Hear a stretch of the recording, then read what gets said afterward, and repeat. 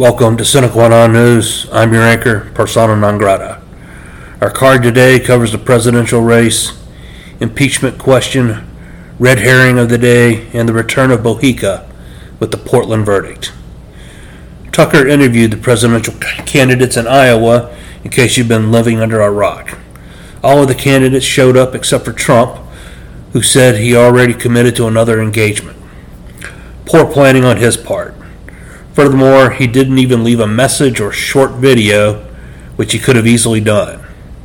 Mike Pence and the candidate from Arkansas performed poorly and may already be out of the race. Tim Scott and Nikki Haley did pretty well, but nothing noteworthy. The best performances came from Vivek and DeSantis. Most of the candidates were asked about the war in Ukraine, and it is well known that Tucker wants us out of Ukraine. Vivek highlighted that he would audit the Fed and downsize their bloat, though nothing about getting rid of the Fed. DeSantis referred to his actions as governor to guide his responses to questions. While Trump is a commanding lead, dissing Iowa could come back to haunt him if the field narrows and could cost him a state should he be the Republican nominee. DeSantis is laying off a lot of staff due to early miscues and bloat. Vivek has been surging in the polls, is now competing with DeSantis as the primary competition to Trump.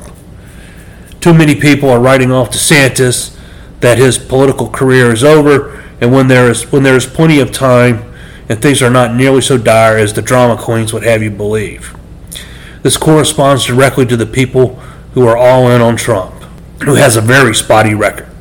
He didn't drain the swamp at all, and he tore all his vibrant economic success asunder by getting scammed by the Democrats or the party of pedophiles on COVID and vaccines. Based on all his persecution and absolute lack of draining the swamp, the scariest thought to me is that Trump is a deep fake.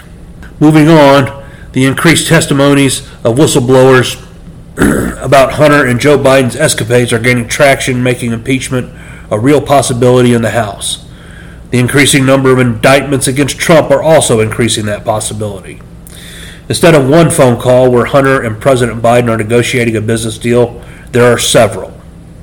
Hunter's sweetheart prosecution deal for tax evasion, gun, and FARA violations are scuttled for now.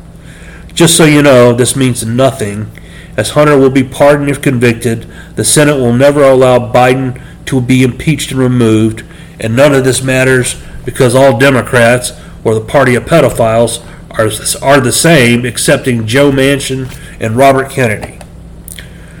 Talking about all these dinosaurs and antiques who are politicians has made me realize that there should be a maximum age limitation on serving in office.